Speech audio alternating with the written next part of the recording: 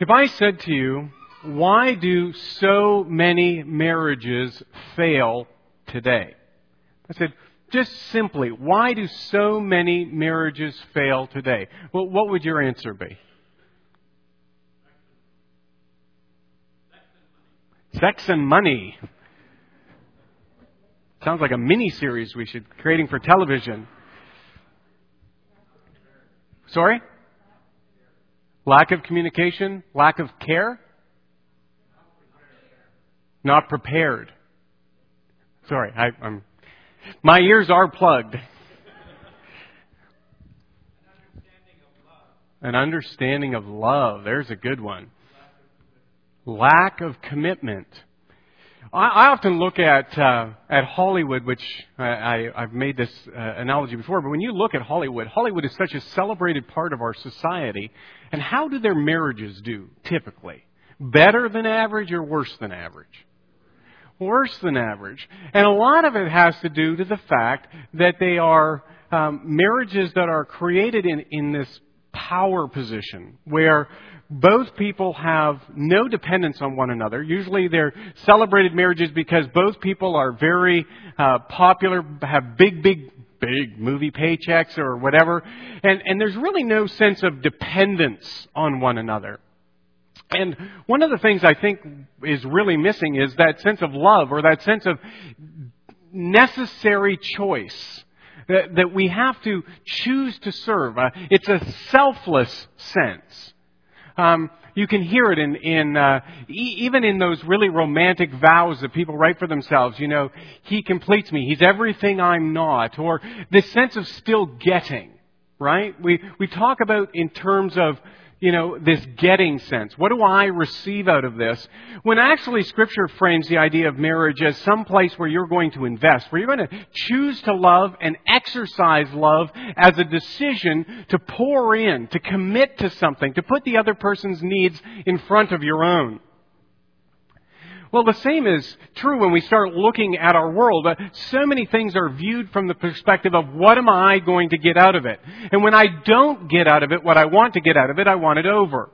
So a lot of marriages fail because I don't love him anymore. I don't get the tinglies, or I don't get however you describe the feelings or whatever. It's the sense of ending because I don't get what I want. Well, when we look at faith, other faith communities, or even how Christians have perspective on things, a lot of people do things to get the reward. Christian karma, if you like. We do good things to get good things. But we see it as an exchange. Or you look at it maybe we get pantheistic, kind of like the Buddhist, and say, you know, we invest in this greater sense. I pour into the good so that there's more good out there. Or Christianity is probably most marked by humanism. We do good for good's sake. And create a better living environment. Even sometimes how we serve in the church. We do it from a Christian humanist perspective. We're not trusting in God. We're not serving and sacrificing before God. We're investing in something that we're looking for a return. We're looking for an environment that we want to set. We want to do things our way. And we separate it all from the very supernatural. And really, one of the things that you see in history is that Christianity has been unique historically because volunteerism, that whole idea that you pour into something that can't give you anything back, is uniquely Christian. Other faiths have in time emulated Christianity, but it was always in order to gain points or a good standing before their God or whatever. But Christianity as a whole created hospitals, created universities, created the Society for the Prevention of Cruelty Against Animals. You know, SPCA is a Christian organization because we felt like there was something we could do. Alcoholics Anonymous, in its original form, was a way to volunteer in society, to bring a selflessness, bring a sacrifice to bear in the lives of others. And now our world is really saying, let's look and see what's in it for me. Churches often communicate in those terms. What's in it for me? As opposed to saying, how can I pour in? How can I demonstrate selfless love? This isn't a contract. I get this and you get that. This is about saying, in the name of the Lord Jesus Christ, I lay down all of my liberty and privilege for the honor of serving in His name's sake. Well, take a look at Philemon chapter 1. There's only one. Verse 1 to 6. It says, Paul, a prisoner for Christ Jesus, and Timothy our brother, to Philemon, our beloved fellow worker, and to Apphia, our sister, and Archippus, our fellow soldier, and the church in your house. Grace to you and peace from God our Father and the Lord Jesus Christ. I thank my God always when I remember you in my prayers, because I have heard of your love and of the faith you have toward the Lord Jesus and for all the saints. And I pray that the sharing of your faith may become effective for the full knowledge of every good thing that is in us for the sake of Christ. We gather on a Sunday morning, and you hear every Sunday morning that you are called to a higher standard. And I imagine that at some point that gets a little frustrating. I come in every Sunday morning, Pastor Doug stands in the pulpit and reminds me that I am not what I should be. I wouldn't want to listen to me do that all the time. But why do we come and why do we listen? Why is that something that becomes part of the Christian life? Well, because the standard is Jesus Christ Himself. And so as we talk about the life we're supposed to live in Christ, there will always be a gap. But we are always to be striving. We are always to be holy as He is holy. We are always to imitate Christ. And so we have to keep the standard before us because He is the one and the only standard. Now imagine Philemon. We're going to get in and unfold the story a little bit in the next couple of weeks. But just here's some basics about him. He is a Christian. He is a faithful member of the church at Colossae. And his slave, Onesimus, runs away. The slave runs away and he gets to Rome and he runs into the church at Rome. He eventually runs into Paul and then he becomes a believer. And this letter is written to Philemon to say to Philemon, I want to hold you to a higher standard. I'm going to hold you to a standard that is higher than the laws of the land. I'm even going to hold you to a higher standard than the explicit law of Scripture. Now you have to think, this Onesimus fellow, the slave, probably stole from Philemon. How does a slave get to Rome? He doesn't have a credit card. He probably doesn't have the wealth it will take to get away. So the most likely place that Onesimus got the resources to get to Rome is that he stole from Philemon. And he stole himself. He's a slave. He belongs to Philemon. So he took Philemon's wealth and he took himself, a slave that had belonged to a master. And Paul says, set it all aside and call him brother. Set it all aside. You have recourse under the law. Set it aside. You have, culturally, they will understand if you want to beat him or want to deal with him harshly. You have all of these privileges that are yours, but I want you to call him brother. Too often, when we deal with one another, we look for the lowest bar. We look for what can I say? What can I do? Versus in liberty and in the light of the love of the Lord Jesus Christ saying, how can I exceed the world's expectations? When I deal with a brother in Christ who has offended me, do I merely go, I have recourse? Or do I stop and say, I can infinitely in Christ exceed the world's standard? How do we deal with one another? Paul is telling Philemon that when we have been wronged by one who is in Christ, we are to exceed the world's expectation. What a great environment to live in. Could you imagine being in a body of Christ who in relationship to each other in all things said, I will exceed any expectation. I will be more gracious. I will be more loving. I will be more understanding. I will be more caring. I will be more Christ-like. Could you imagine living in an environment like that? Where you weren't afraid of the words of one another?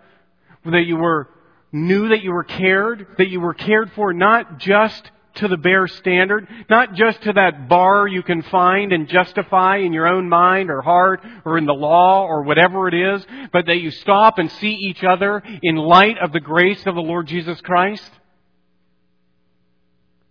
When we look at this, we can see that one of the key elements that's being at play here is, Philemon, you have been forgiven. You have been forgiven much. Onesimus, your slave, how are you going to treat him? We know that story from Scripture.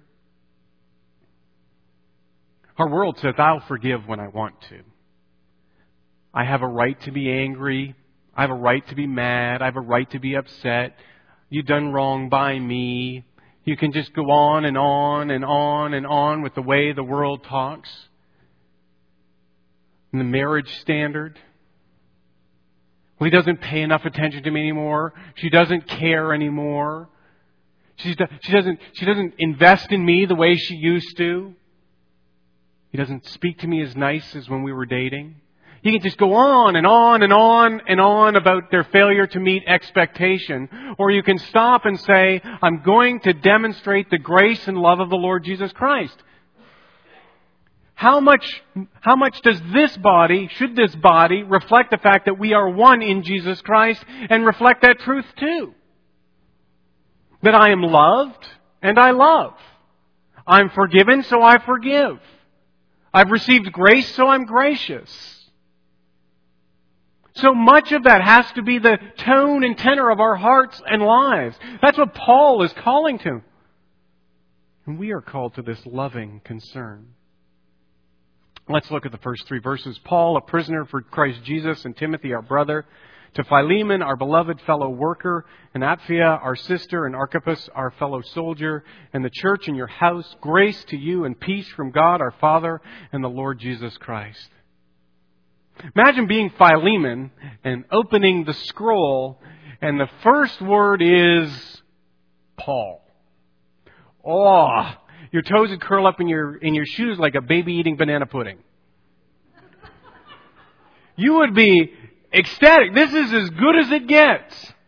A believer in the Lord Jesus Christ gets a letter from the apostle to the Gentiles, and his name is first.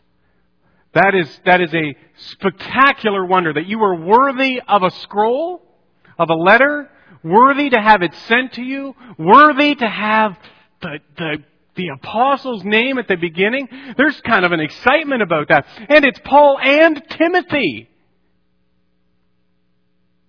His father in faith, this bold proclaimer, this personal witness to Christ, this one who has suffered for the cause of the gospel, the one who will be in chains in Rome, the one who has been shipwrecked, the one who has been snake-bitten, the one who has been stoned, the one who has been lashed for the name of Jesus Christ, who shared faith with you. It's from him.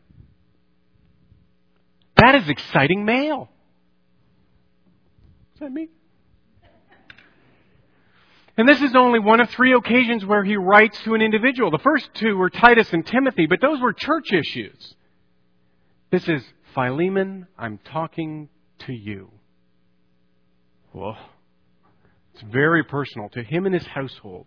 Apphia, his wife, and Archippus, likely his son or a fellow soldier, to all who gather with you. Colossians 4:17 refers to Archippus and says, take heed to the ministry with which you have received in the Lord that you may fulfill it. So Paul mentions to Archippus. So there's this relationship.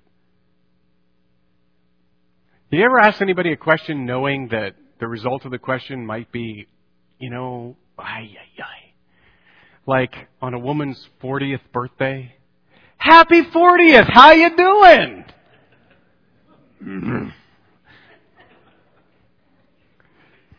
Step back.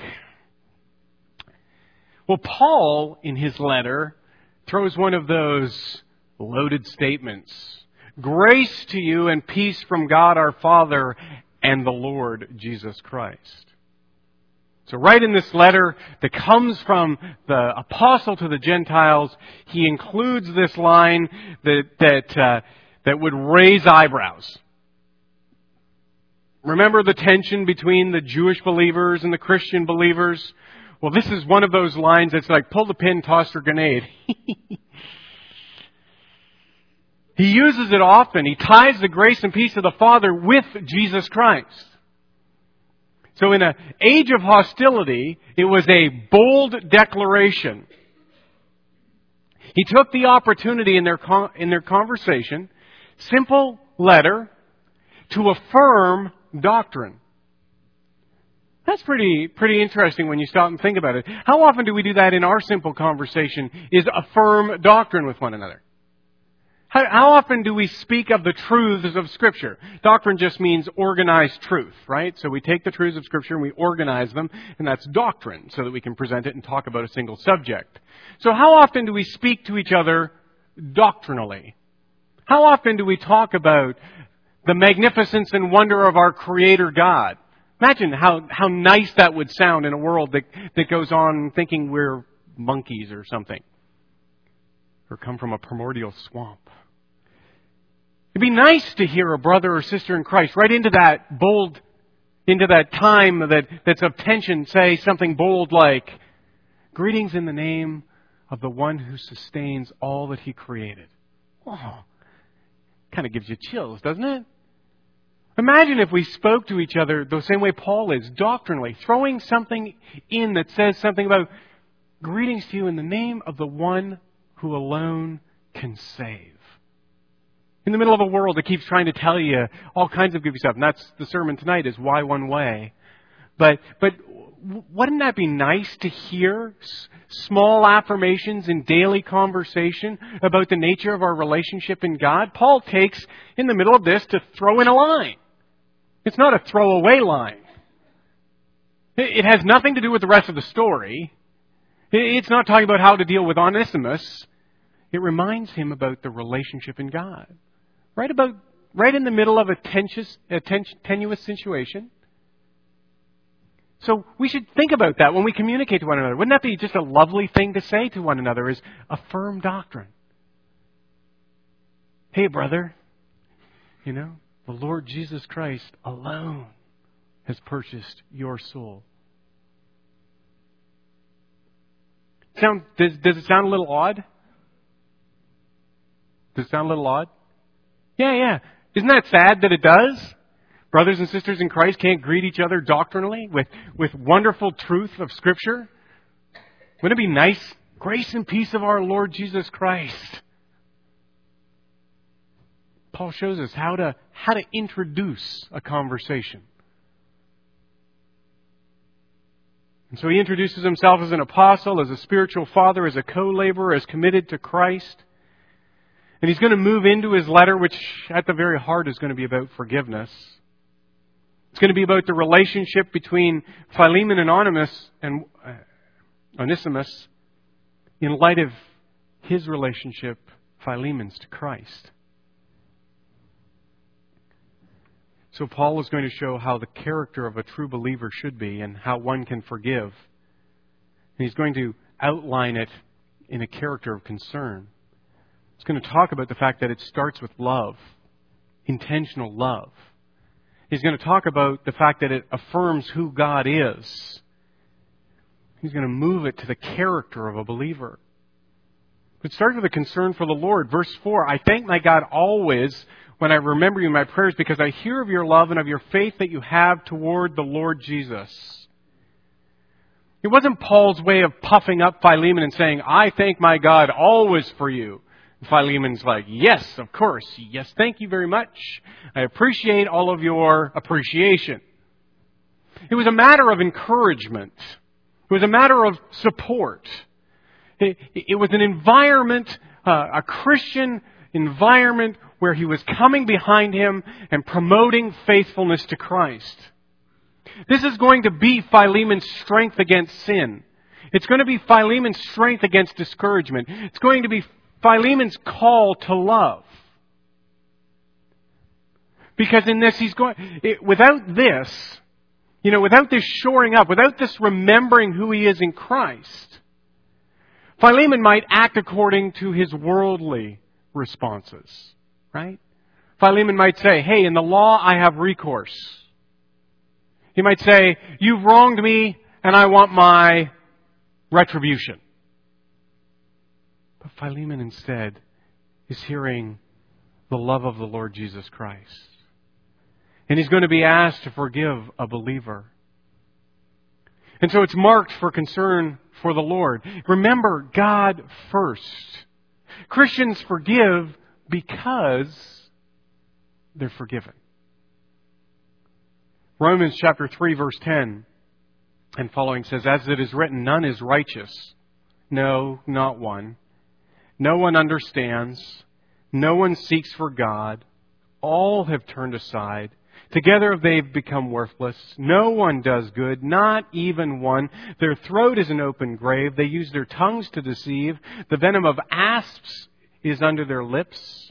Their mouth is full of curses and bitterness. Their feet are swift to shed blood. In their paths are ruin and ministry. And the way of peace they have not known. There is no fear of God before their eyes. For those who forget, for those who don't know Christ, this is just true. For those who have forgotten forgiveness, bitterness and selfishness can overrun us. We need to first remember God.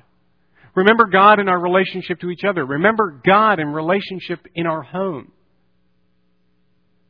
The next time harsh words want to drip from your tongue towards your parents or towards your spouse, stop and think about, what does it mean to be forgiven in Christ Jesus? What does it mean to live the life for Him? How should my voice be marked? How should my tongue speak? Forgiveness comes from the Lord, and forgiveness and gentleness is the outflowing of those who have trusted and believed. But we also, not only a concern for the Lord, but a concern for people. I hear of your love and faith which you have toward the Lord and toward all the saints. This agape toward the saints. We're supposed to be marked in our life by the Spirit. The fruit of the Spirit, Galatians 5 and 22. The fruit of the Spirit is love, joy, peace, patience, kindness, goodness, faithfulness, gentleness, self-control. This is supposed to be what marks us in our conversations with one another, between Philemon and Onesimus, between brother and brother, between husband and wife. We're supposed to be marked by love, by joy, by peace, by patience, by kindness, by goodness, by faithfulness, by gentleness. Is this our every conversation?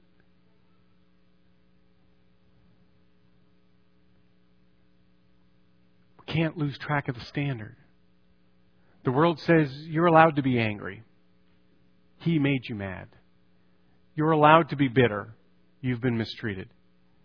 You're allowed to be unkind. You're allowed to lack gentleness. Scripture says no. Not as one who's forgiven.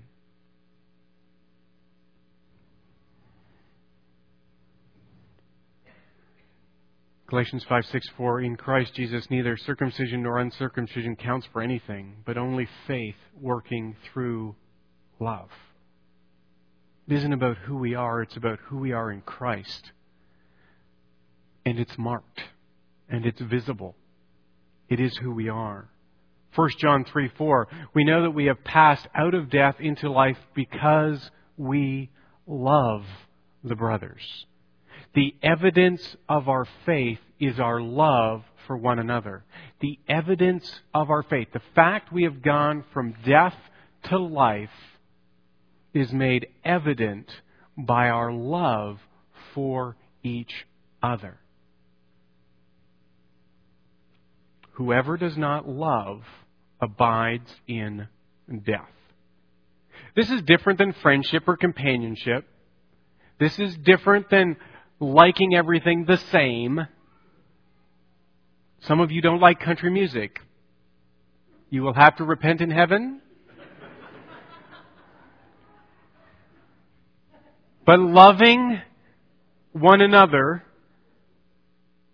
doesn't necessarily include all of the little idiosyncrasies and issues of life that make us either friends or not friends. We can love one another, sacrifice for one another, be gentle with one another, be caring for one another, and not necessarily like the same things or the same way somebody speaks or the tone of voices or the whatever. It's different. It's stronger. It's more profound. We are bound together by the blood of the Lord Jesus Christ, who went to the cross, shed His blood, laid down His life, humbled and humiliated Himself before the world in order to earn your salvation before the Father. In His blood and in His name, you are one. And you are called to love. And love in gentleness, love in faithfulness, love with patience. Be kind. It's not an option. It's not a feeling. It's an obligation.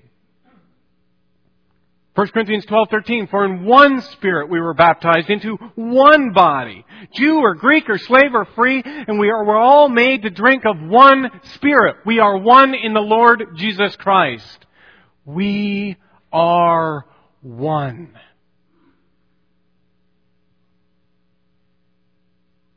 First Thessalonians 4 verse 9. Now concerning brotherly love, you have no need for anyone to write to you, for you yourselves have been taught by God to love one another.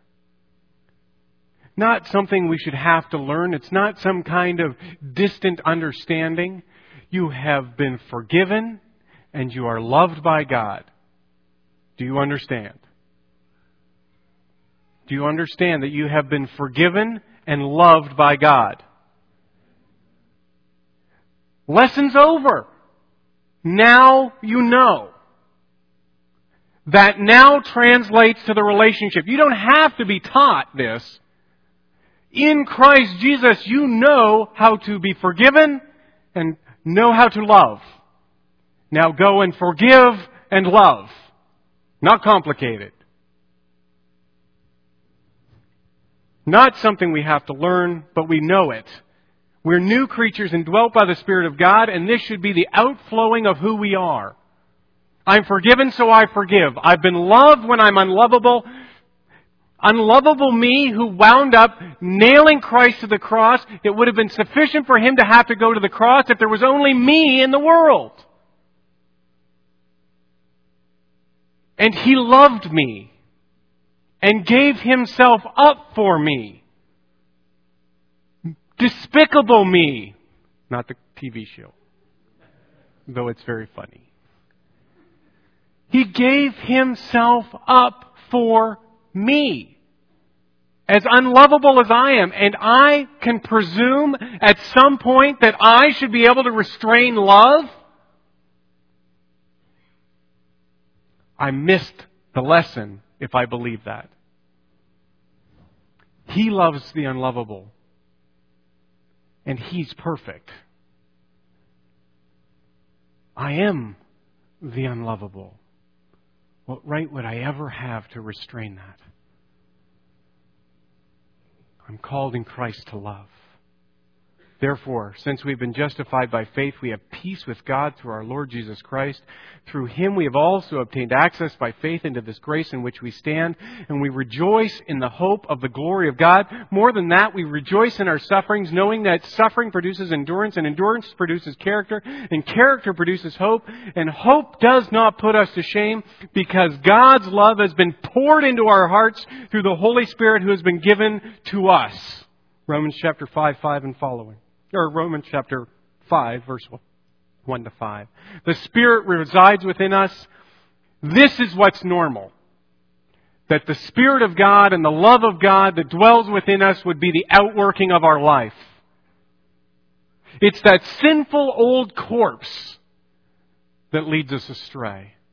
It's that dead old bag of bones that we insist on dragging around with us in its smelly, despicable sense that takes us away from what we are called to do. When we don't love, when we're not gentle, when we're not kind, when we're not considerate, when we're not living out the fruit of the Spirit of God, it's as if we propped up the old dead man that Jesus Christ died to slay and put in the grave, and we hold him up and go, "This is me."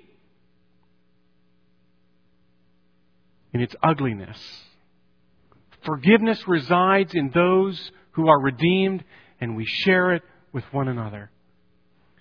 Philemon also had a concern for the fellowship.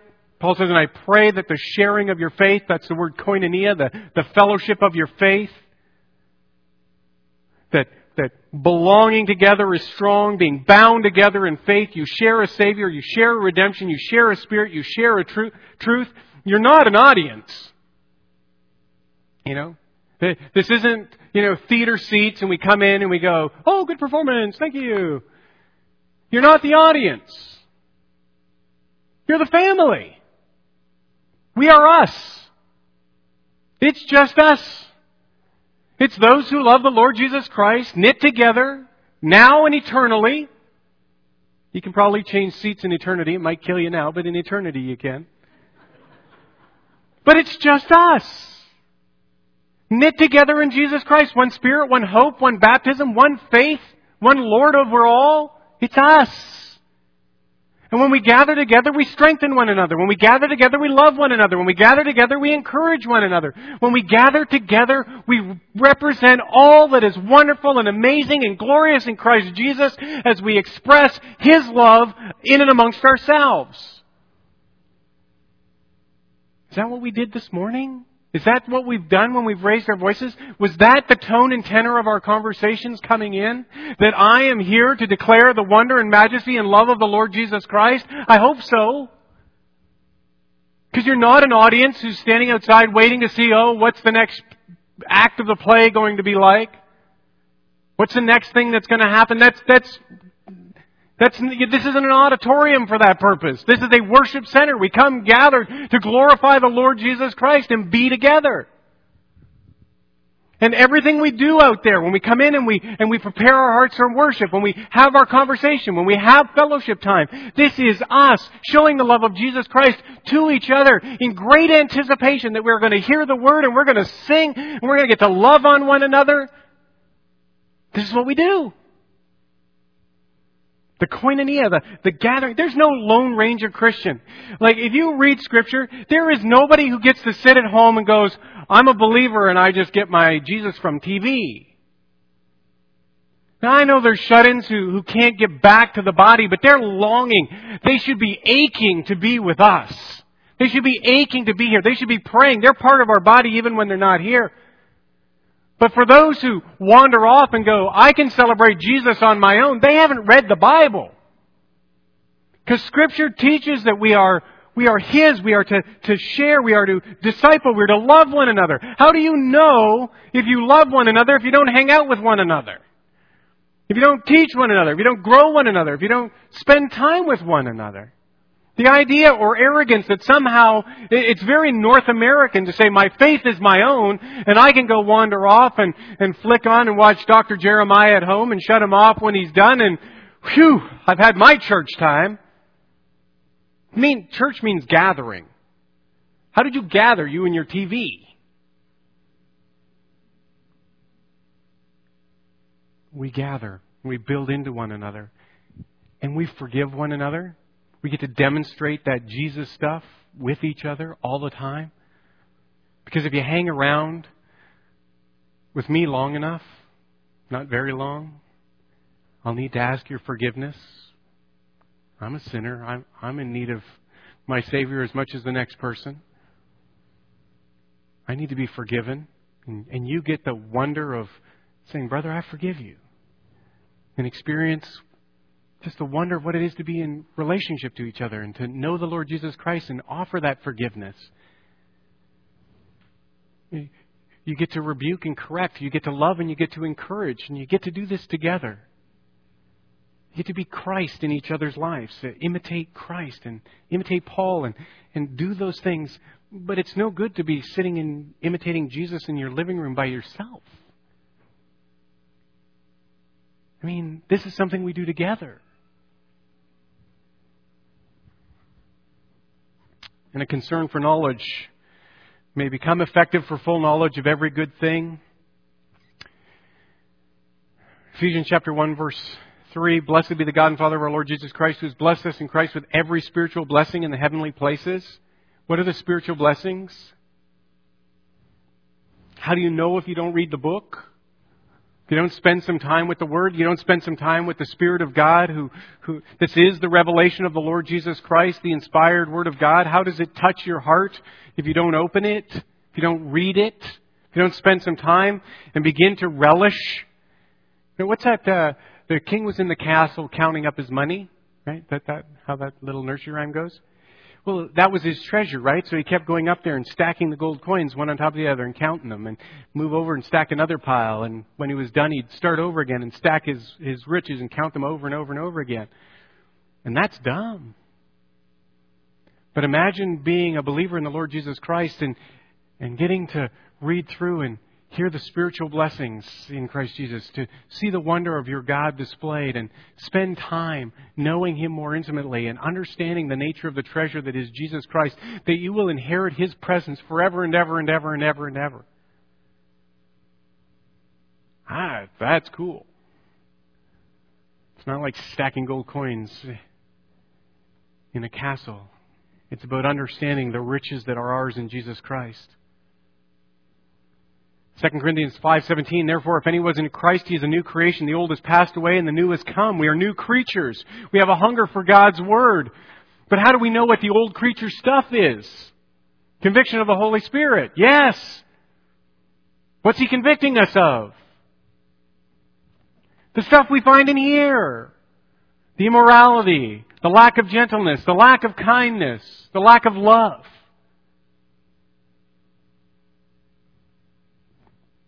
We want to be in there. We want to understand. We want to know what it means to be a new creation. I think so much of the issues we face in this life, why do so many Christians fall into the trap of the world and guys get into midlife crisis and we get hooked up on materialism or we get depressed or all of those things. Why does that happen?